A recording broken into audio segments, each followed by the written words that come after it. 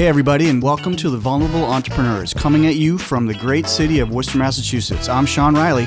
And I'm Carmen Thrath. And today, like always, we're having a no bullshit conversation about the entrepreneurial way of life. All right, Com, we're back for another episode. As always, my friend, it's good to see you. Here again at The Vulnerable Entrepreneurs. How's everything going? You too. Well, we just started school with the kids, so it's kind of trying to balance everything. And I think, entering this recording, might hear my kids around with virtual learning. But it's good to see you. I wish I can see you in person, for sure. No, we're doing well, though. How are you? Zoom's enough. We're fine. We're just fine the way it is. All right. Everything's two-dimensional now. Hey, listen, what do you think about the arts? Are you a live kind of music, Broadway show kind of person? You enjoy that? My wife got me into it. I wasn't into, well, actually I was in chorus and chorale. That's like my claim to fame. And it's a thing I do internally and sing with the kids. But from a high school standpoint, so I do enjoy the arts. But my wife really got me into like Broadway and shows. And what about yourself? I'm kind of a consumer. I really enjoy it. I love live music, but I will go to see anything from Stomp to a one-man comedian show to, which is interesting because I'm a late bloomer for Broadway. I'm 51. My first Broadway show I ever went to was 2.5 years ago. So in Broadway speak, I'm a kind of a late bloomer, but I like the Rockettes. Anything on the stage where it's live, I'm in, which I'm excited. I'm excited because we have a great guest here, Troy Siebels, which again, I'm excited to have on, is the president and chief executive officer of the Hanover Theater in Worcester. He's led the theater since the very beginning, which we're going to talk about. And he chairs the board of the Discover Central Massachusetts and serves on the board of the Massachusetts Cultural Council. So Troy, welcome to the Vulnerable Entrepreneurs Podcast. We're really excited to have you here. As am I. Thank you for having me. Yes, welcome, Troy. Yeah. And I just got to say, a few years ago, I saw Motown at the Hanover, and it was, it's interesting for a venue that has seats. I think we stood up the entire time. It was unbelievable. It was one of my favorites. I loved it. That was an amazing production. It really was. And it's music. Every song, right? Yeah, not to sound nerdy, but it was. I love that genre of music. But I learned a lot too. For me, it was educational with a small e. I learned a lot about how Motown began, where it came from, the genesis of it, all threaded by just amazing performers singing, and the music itself was unbelievable. Like I said, we stood up for most of it. It was unbelievable. Good. Yeah, that was that was a real strong show. If theater's we talk good about yeah. I was just going to say it's good at education with a small e without you knowing about it. It's good at educating you without you realizing it. Exactly. That's right. How do you at the Vulnerable Entrepreneurs, we talk a lot to entrepreneurs, about being entrepreneurs, and it brings in, again, with a small e, this idea of not really knowing about it, but creativity, not as something we seek out to be creative, but it's something that we almost have to have. When you look at all of I got to say, you must have one of the best jobs on the good days, because you get to see these incredible performances, but they're so diverse. How do you kind of, talk about that creativity and just seeing where that comes from? Talk a little bit about that. The really good artists and the really good shows just make it look so easy. It doesn't. It is an art form for sure. Theater is an art form. Comedy is an art form. Dance is an art form. But the really good artists, when you see them on the stage, just make it look effortless. I think I love to do what I do because I get to see the behind the scenes sometimes and get to see that it's not always quite so effortless. And there are failures every place there's success. But there's nothing like live entertainment. There's nothing like being in the same room, audience and performer. There's a connection there that it's just impossible to match or describe. People ask, we're in a pandemic now, and you can reach your audiences virtually, right? Well, yeah and no. I mean, I think every theater like mine that says that they're still able to continue on virtually is doing their best to stay connected to their audience, but it's not the same thing. It just isn't. We just have to get to the other side of this. I agree. I think, I look at a theater like yours as really being an incubator for all this creativity. You're the keeper of, the art, as it were, where this is not just, it's not TV and it's not movie, it's three-dimensional, where there's a connection between me as the audience and the performer. There's no, oh yeah, we didn't like that, let's redo it. There's no, we didn't like the lighting, so let's bring in more lights. It's live, it's happening on both sides. I can't control what the performer is doing, and the performer can't control what I'm doing. It's real-time, three-dimensional, instantaneous. And I like your perspective of how you get to see kind of the underneath the water. Tom and I talk a lot about the iceberg, right? Being an entrepreneur, there's a lot more underneath the water than a lot above it. And I always bring up the analogy that the Titanic was sunk by part of the iceberg that was underneath the water. You couldn't see it, as opposed to what was above the water. And you get to see that underneath, right? You get to see the production and the pains and frankly, the mistakes. But that all rolls up into the creative. You get to see the creative as it comes to your theater, and you get to be part of that, like I said, incubation of it, right? The growing of it, the keeper of it. How have you seen that changed from when you started at the Hanover up till now? Is it still the same? Do you get the same feeling? Is it, like I say, thinner, meaning a little bit less intimate? Is it more so? Is the art still as strong as it frankly, I would argue, should be? Not counting this year. This year's side, right? Yeah, this is always the exception, right? It is. It is as strong. I think,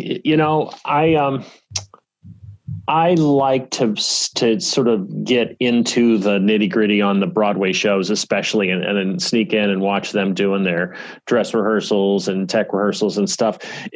That's what I love to be a part of, because that's where you can that's where you see the artistry at work. I said earlier that some of the other stuff just seems so easy. The comedians, the dancers come out on stage and they make it look easy. They did all their creating somewhere else. The Broadway shows come in and they did all their rehearsing somewhere else too, but you still get to see under the hood a little bit while they're doing their tech rehearsal, while they're getting ready to go on. And under the hood is what's exciting to me. Have you seen a difference in the I'm going to say type, but it's probably not the right word, in the type of performances that audiences are attracted to? And then the B question to that is, what's the demographic now? Is the age group the same as it was when you started, or is it a little bit younger, a little bit older? It's gotten a little younger, which is great. The theater, and musical theater especially, is notoriously older, non-diverse audience, right? And that's true for us as it is for others as well, but it's a little bit less true for us. I've got colleagues at other theaters that come through the door and look around our lobby and say, wow, I wish my audience looked like this. We have a younger audience, especially than a lot of others do. And I'm not sure what to attribute that to. We've certainly tried to reach all components, every piece of Worcester and the surrounding community, but I don't know that we're doing anything others haven't done. This is an example of vulnerable. I would claim to have done that on purpose, but we haven't done it on purpose. But I'm really proud of the fact that we have at least a younger audience than a lot do. So do you think from an audience standpoint, or, because you have different performances, right? And if you appreciate the art, you appreciate it all, but you get folks who maybe just gravitate towards the mainstream headliners. Yeah, there's the title-driven people. What do you title, but yeah, go ahead. I'm sorry. Oh, no. Go ahead. What do you think? What's the gap there? Like, what is it when you think, even the ones that aren't mainstream, they're just as good? So what's the cause you feel of that, or how can that be better? Sometimes the ones that aren't mainstream are better. It's really interesting. There are audiences that are driven by title. There's people that will come see Jerry Seinfeld and they'll drive from 4 hours away because they want to see Jerry Seinfeld. If there's they will come see Les Miserables because everybody they know has seen Les Miserables and says it's great. And it is really hard to get those same people to buy a ticket to Bright Star or Something Rotten or another Broadway show. And yet what we find with our audiences is often it's the ones that are less known that get a better response, a better reaction, and they say, wow, I had no idea. And then they go and tell their friends. But we have subscribers, that buy a ticket to every show, and that number's climbing. And I think because people are starting to trust us to bring in things that they may not have heard of, but are still pretty great and pretty amazing. You asked a minute ago what audiences are responding to, and is it any different? I think the audiences still have a big appetite for the highest profile stuff. The Jerry Seinfelds of the world are still big sellers, but it's starting to get to where we can do all right with things that aren't quite so high profile. And to me, that's good. That's an indication that people are starting to explore and be willing to take a chance. And from a location standpoint, right? I think we're both are working very hard to grow and put Worcester on the map. What are some challenges that you're facing from the years to where Hanover is now? But Hanover's not done. There's more that Hanover can give. So tell us some stories or some vulnerabilities or some battle wounds that you've been through. Oh my God, it moves so slowly. So many things move so slowly. The city, we talked for years about being a catalyst for this downtown revitalization. And now we don't say it anymore because things take so long that our recent memory is of the ballpark. The ballpark's really helped kick things off. Well, right. Things take so long to get rolling. There's a conversation about this work that's going to happen on Main Street that's been going on for 8 years now. And just now there's Jersey barriers in the street and you see the work starting to happen. And so that's a frustration for me. The city's made a commitment to build this beautiful new plaza out in front of the theater. And that idea is 4 years old. And just now they've finally started work, and now they've stopped work because of pandemic, but it's supposed to restart. So that kind of thing is just painful to me, that you can't maintain any kind of momentum with the audience because you say, hey, great news, this is coming. And then a year later you say, hey, great news, this is still coming. And then a couple years after that, they see some change. That's been hard. We're just on a different timetable than the city is. I don't blame them. It's just a different world, I think.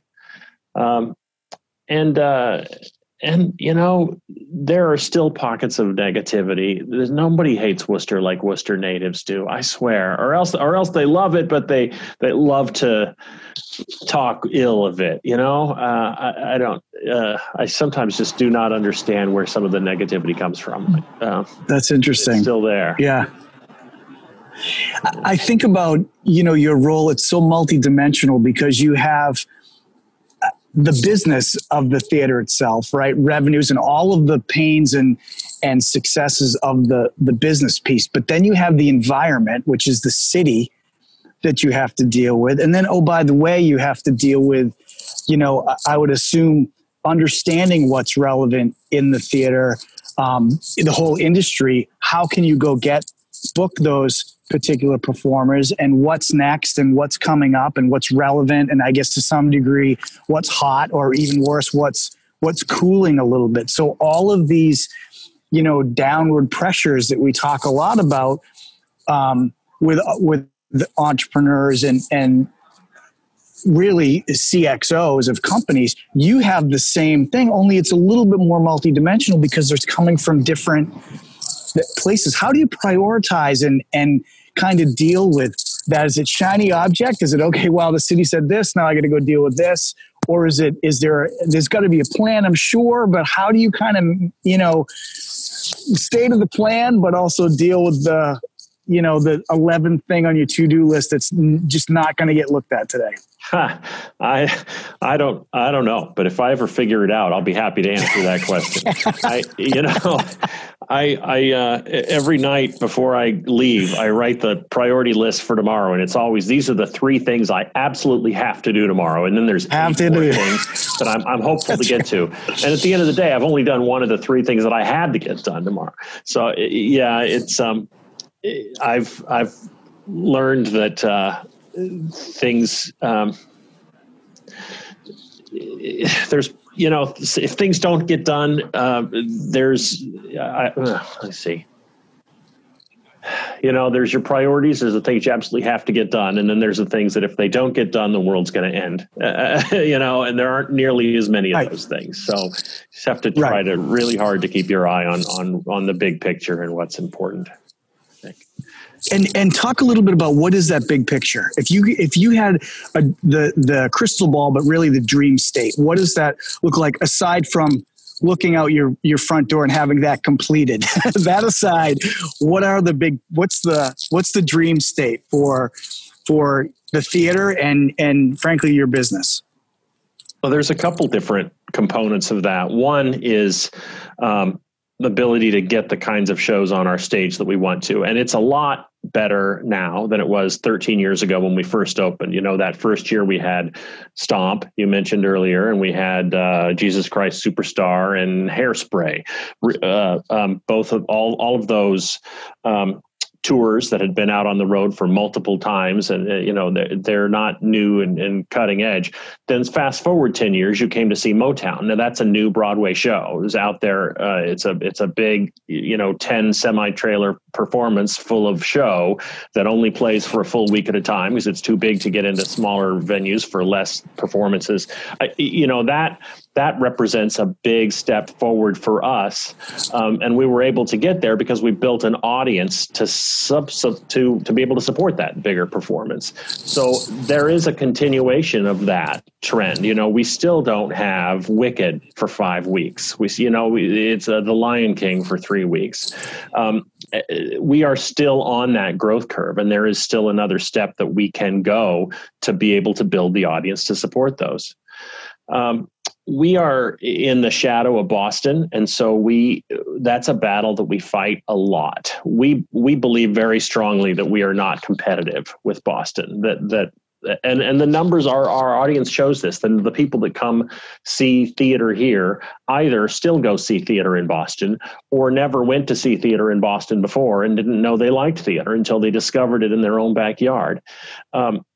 So nonetheless, some of the same people that we do what we do in Boston do see us as competitive. And so we fight that battle a lot. When the Book of Mormon runs for a month in Boston, it does not come to Worcester the next year because Boston wants to bring it back the year after that. And I tell you, there's sometimes that I leave my car running just to accelerate global warming so Boston will be underwater in another year or two.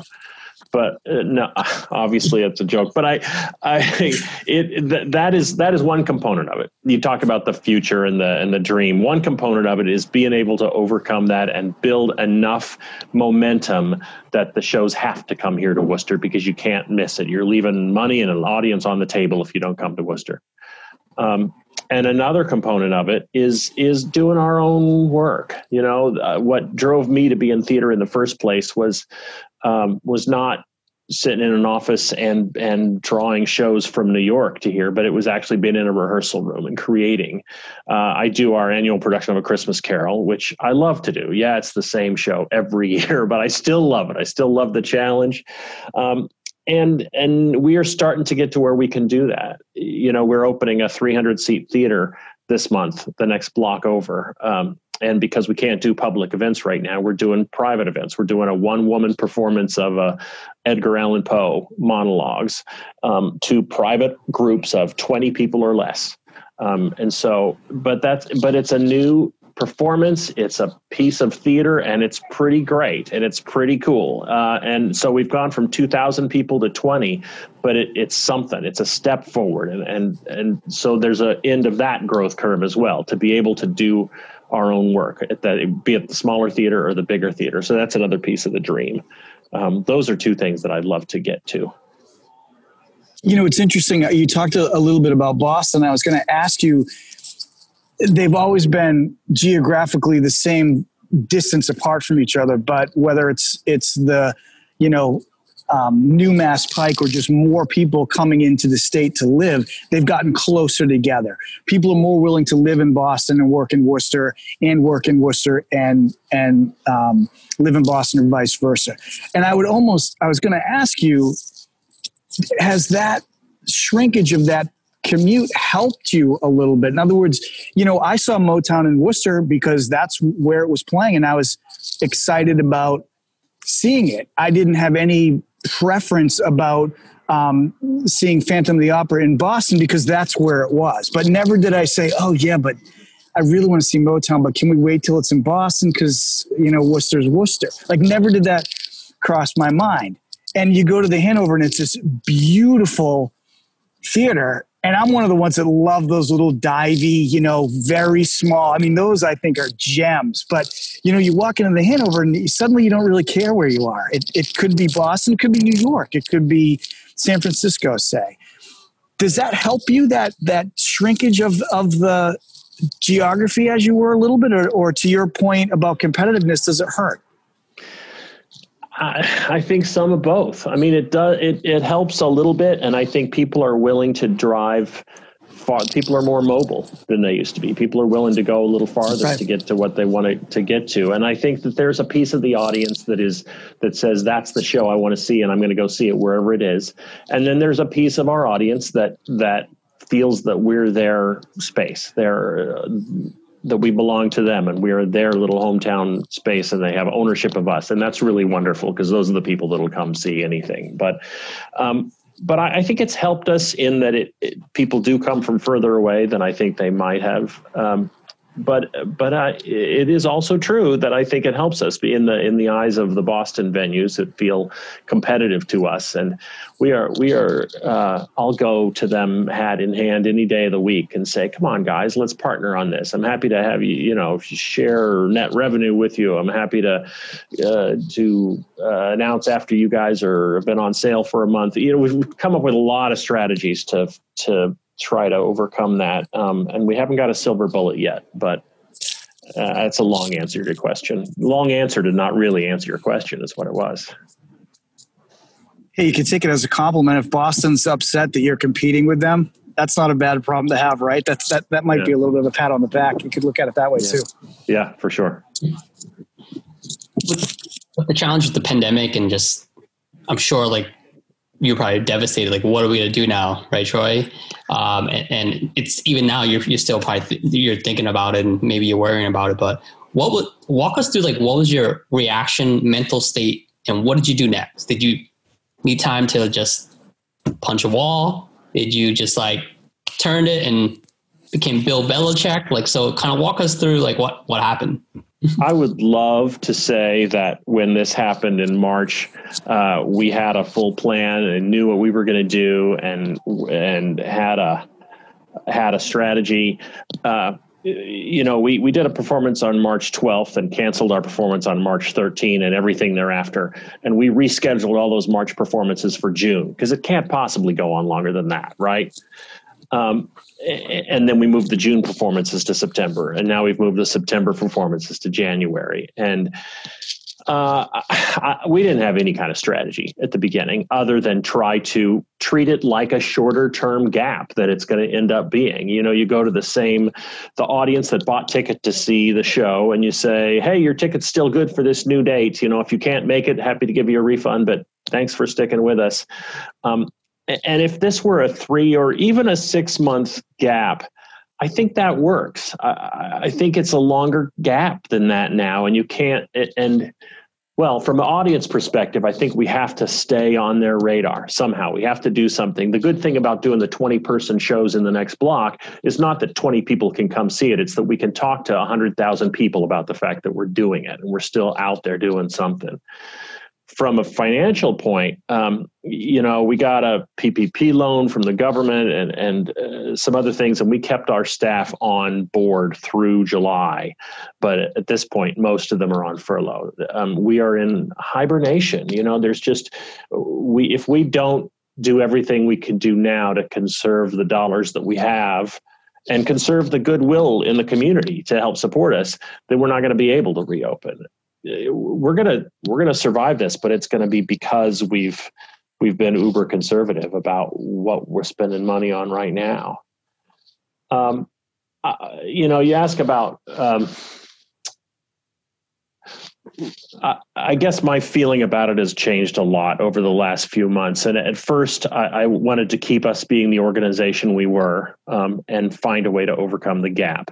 And recently, I've just come to realize and think that we're not a theater today. We're a conservatory today. We have 500 students that are in classes that are combination in person and remote.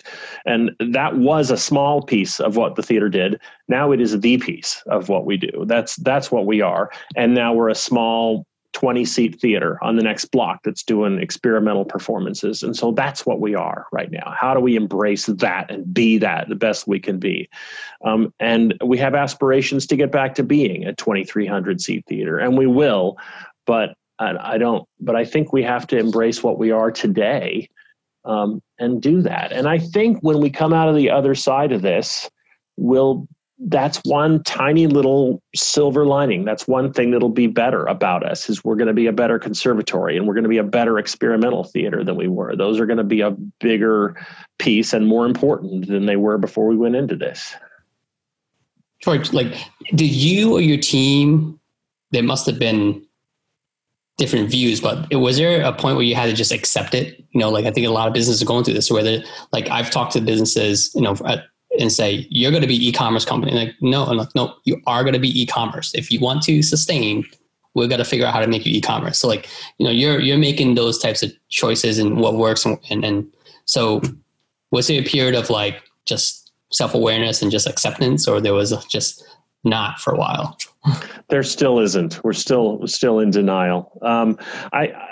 Pieces of it. At the very beginning, I didn't want to do anything that looked like live streaming because that's not what we do. That's not our art form. There's already television and movies out there, and that's an art form by itself, but it's not us. I've changed my mind a little bit on that, now that we're 6 months later. And I still believe very strongly that what we are is live entertainment, and we need to get back to that. But at this point, whatever we can do to stay connected to that audience. So yeah, there's some acceptance about we're a different organization now, and we have to be that. And if we can do live streaming to keep the arts in front of people, then we're going to do it. There's still so many unknowns about about how long this is going to go on and what it means. And, right now we've got performance scheduled in January. I don't know any more than anybody does whether we can come back in January. Some optimists will tell you, oh yeah, there's going to be a vaccine in October. By December, you guys should be up and running. And then there's pessimists that'll tell you it's going to be 2023 before you can do shows again.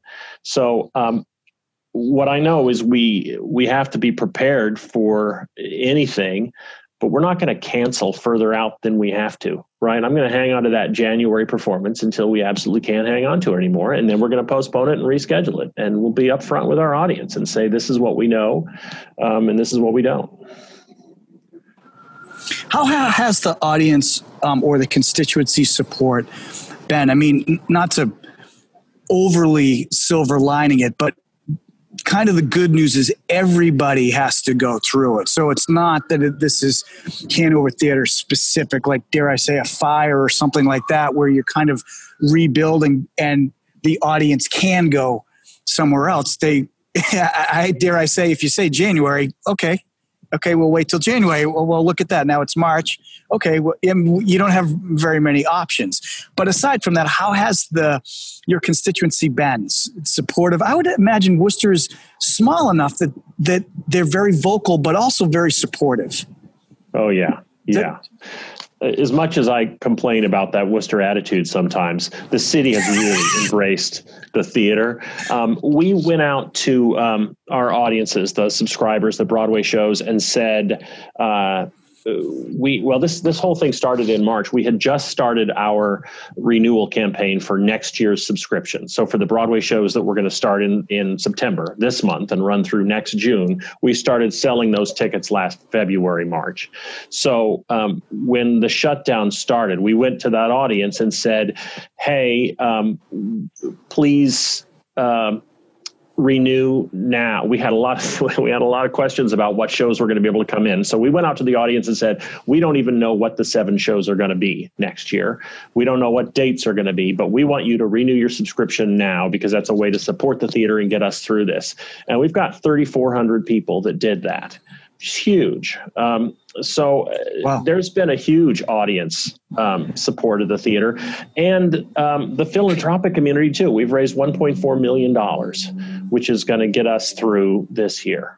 Dollars in what we call the COVID Resiliency Fund, which is designed to pay the expenses that we can't not pay. We have to pay for the insurance. We have to pay the electric bill and as low as it is, and we have to pay enough staff to run the conservatory. But we've raised the dollars to do that. So we don't have a doubt that we're going to survive this. We're just trying to find a way to be the best organization we can on the other side of it. Being an eternal optimist, I have to think that if you're able to get through this period, the demand for exactly what you provide to the community has got to come back tenfold. I mean, and last for quite a while because, myself who loves live anything, there's nothing, everything's a screen. Everything is two-dimensional. It's probably a rerun. It's just at some point you get to the end and said, well, I'd love to see a show or a comedian or a band or something somewhere where, honest to God, there's other people that you can bump into that that you don't realize how much you miss it until you miss it. So I've got to believe that on the other side of this, for your industry as well as many others, it's just going to be an amazing, almost a rebirth, like you had kind of mentioned. You have this other kind of, revenue stream, if you want to speak business, or this other place or silo or vertical, or whatever you want to call it, where you're able to tap into where maybe your focus wasn't before, but now it is because, frankly, you have to be. So that almost gives you a little bit of an advantage to have that now as something you focused on, so that, God forbid, something like this happens again, or there is a downturn, you're much more equipped to deal with it, adapt to it, and succeed through it. The last time Broadway shut down was in 1919. That was the year of the flu of 1918-19. Right. And it didn't shut down as long as it has this time around. But we came out of that countrywide into the roaring 20s. People wanted to be out. They wanted to be flappered. They wanted to be out and doing things. I hope that you're right. I hope that, they didn't have screens then, right? They couldn't Zoom and get their entertainment that way. I hope that people aren't, have not discovered that they can get anything they want on their screen and they don't have to leave their living room. But I think you're right. I think that we're a social people, right? We want to come together.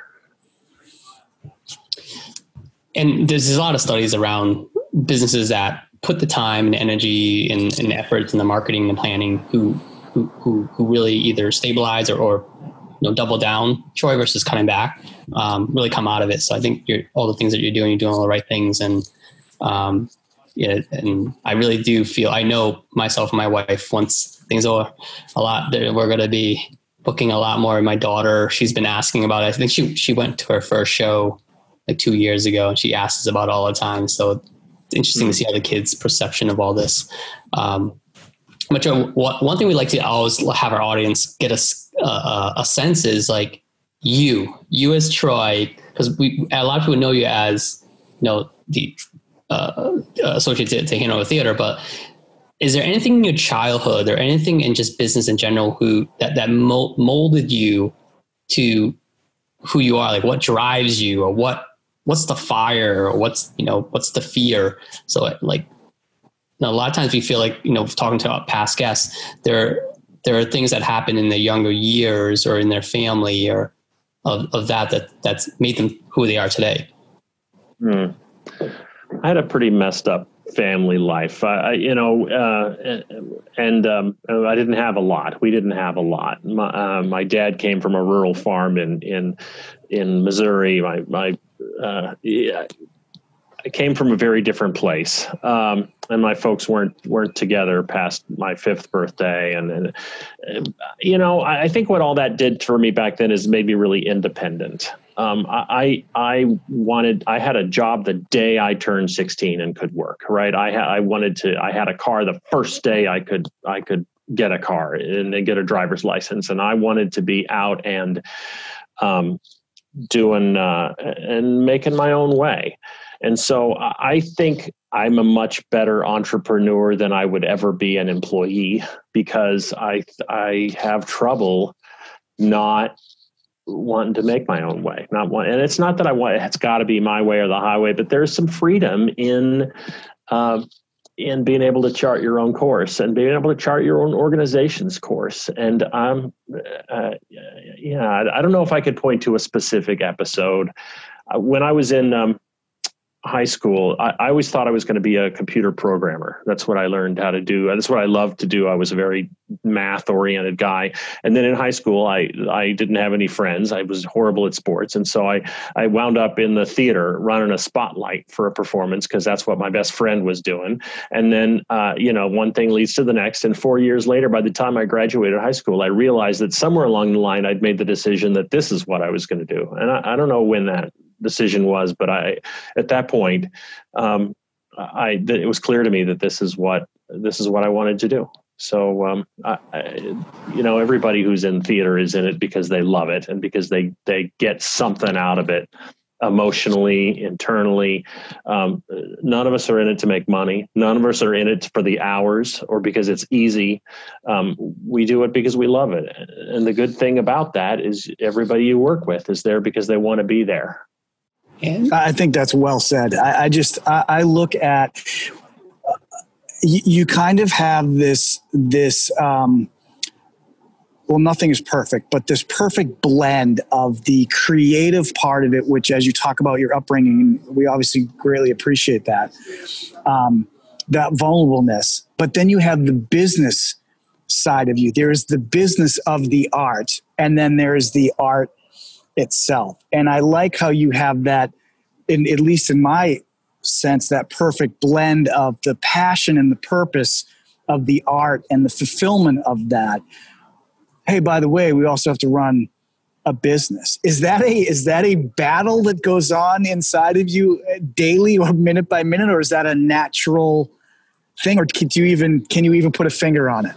It's not unnatural for me. I've thought about that before, and I want to. I mean, as a nonprofit, our culture is our goal is a little bit different. We need to make money at the end of the day, no question about it. We need to be in the black at the end of the year. We need to spend money to pay people what they're worth, and we need to grow as an organization. So money is a big piece of it, but we will do. I'm going to answer your question in a roundabout way.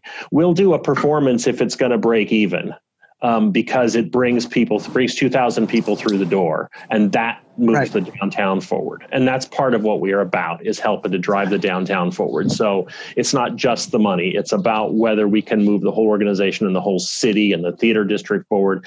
So I think... So I think our calculus is just a little bit different, and I don't find a conflict in me, because typically when we're doing the right thing for the organization, that it has a way of being the right thing for the business at the same time. I would be bad at that as a business person, because my first Broadway I ever saw was School of Rock and loved it. I loved the movie, but loved the production, particularly because the kids are the performers. They're actually performing. But also saw Hamilton. And if I was in your job, I'd be booking School of Rock every single day, knowing that there is this huge phenom out there that, to your point, is bringing thousands of people in the door. I'm like, nah, I really like School of Rock and Aladdin and Motown especially. So I wouldn't do well in your job for that long. I can tell you that. So I appreciate that sensibility you bring to it. Yeah. Troy, we have a couple more questions here for you. So one question we'd love to kind of get your side is, what's a mantra that you live by? What can you share if you can give advice to other entrepreneurs? I think that has evolved for me over the last year. I think I've kind of become a different manager and a different leader than I was a year ago. And maybe a lot of it's because of this situation we're in and our need to evolve so quickly. I mean, I think that right now, I think I would stress the importance of honesty and candor, and not just being honest with your staff or your audience, but being honest with yourself is where it has to start. And I'm not sure that's the answer that would have occurred to me a year ago. I'm not sure how I would have answered that question, but I just think at this point we all, you said it a while ago, we're all going through this together. And that's a positive in a weird sort of way, because the whole world has an understanding that we're going through this together. And so we can be honest without fear of being judged. I'm not going to be judged because I can't bring that show here next month, because nobody expects me to be able to bring the show here. And so in a way, it gives us license. I've diverged again and taken your question down another rabbit hole, but I think that it's honesty and candor are more important to me now than even they were before. Hey, we like rabbit holes here, though. That's where you get vulnerable, is going down the holes you didn't think you were going to step into. So we're all about the rabbit hole here. All right. So with 10 minutes left, this is kind of one of my favorite parts of our podcast. I've stolen the great Bernard Pivot's questionnaire. I'm sure you're familiar with Inside the Actors Studio. James yes. Lipton used to read it off. Yeah, well, that was one of my favorite shows, and I really like the questionnaire. So we always put our guests to the test a little bit, and we'll go through it. And obviously, we ask you to be vulnerable, which you certainly have been today. And I'd love to get what your answers are to Mr. Pivot's questions. So, what is your favorite word? I've actually done this. I've hosted things and put people through this quiz, and I'm not sure I've ever actually answered the questions myself. Momentum. That's great. Momentum, I think, is my favorite. I love that. Word. What is your least favorite word? Slacks. That's random. Oh, that's a good one. Anyway. Yeah, I forget about slacks. Yeah, you're right. Or especially when you have to put them on. Yeah. You do it. Yeah. Yeah, you're right. Yeah, when your mom says go put on your slacks, it just doesn't sound right. What turns you on? I really achievement and recognition for achievement. You're not supposed to say that you like recognition, right? That you're not supposed to say that. You're supposed to just want to do it selflessly. But I love to be successful, and then to have people see that. I love it. I get something from that. I'm not sure I'm supposed to say that, but I get something from that internally, and I really do. I get a lot of pride. I'm a proud person, and I think entrepreneurs are competitive, right, Troy? So it's like it's winning. It's being recognized and winning. So it's okay to say it. All right. Greed is good, they said, right? And then Broadway was other people's money. Yeah, that's right. What turns you off? I can't. Excuses, not just a sense that looking for the way out, looking for a reason to say no, really makes me angry. What sound do you love? I love nature. I love sleeping with the window open, listen to the crickets. What sound do you hate? Sirens. I hate listening to the sirens go by down Main Street and the fire I hear trucks. sirens every day. Yeah.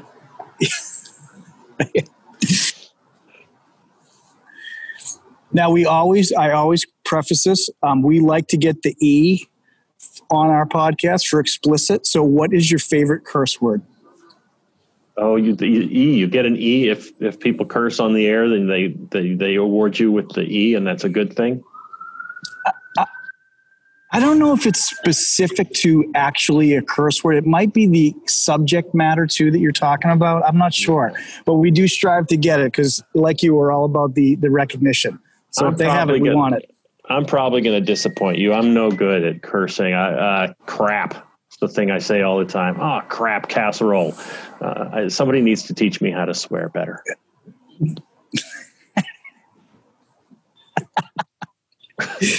What profession other than yours would you like to attempt?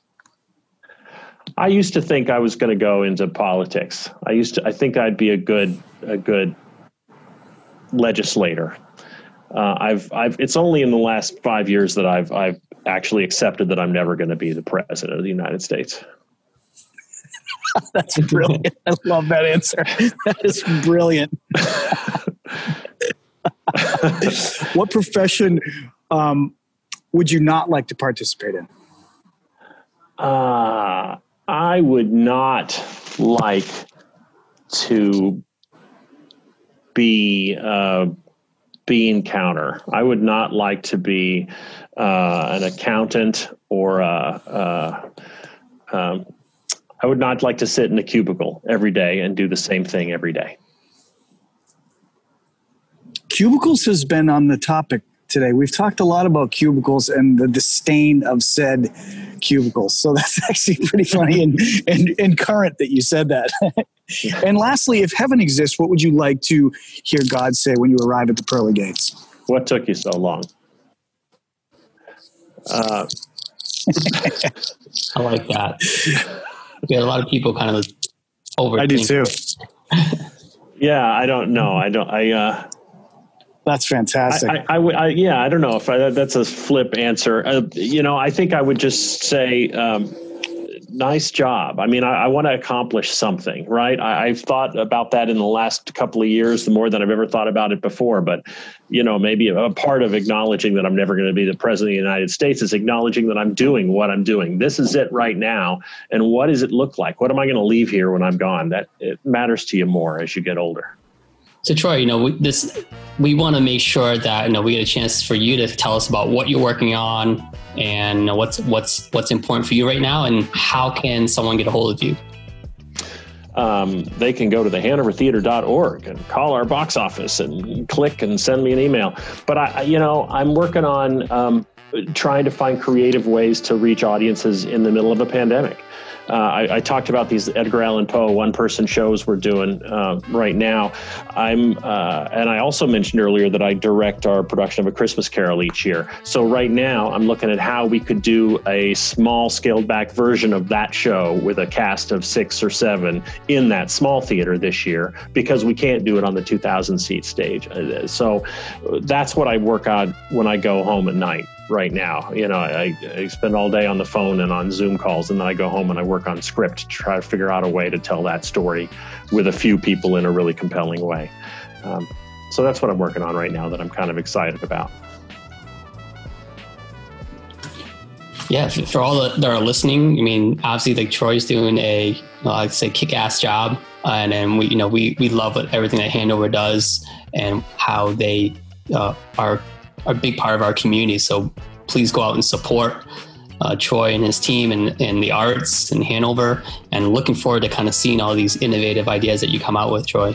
We really enjoyed you today. Thank you so much for being vulnerable with us and sharing your story.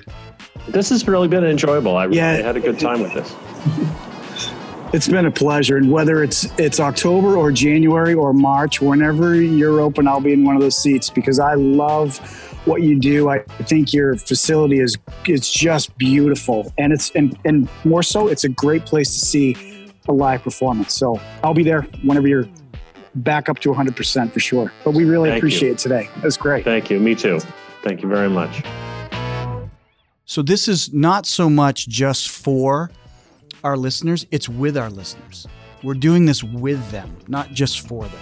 We're all together in this big, massive, disconnected group called Entrepreneurs.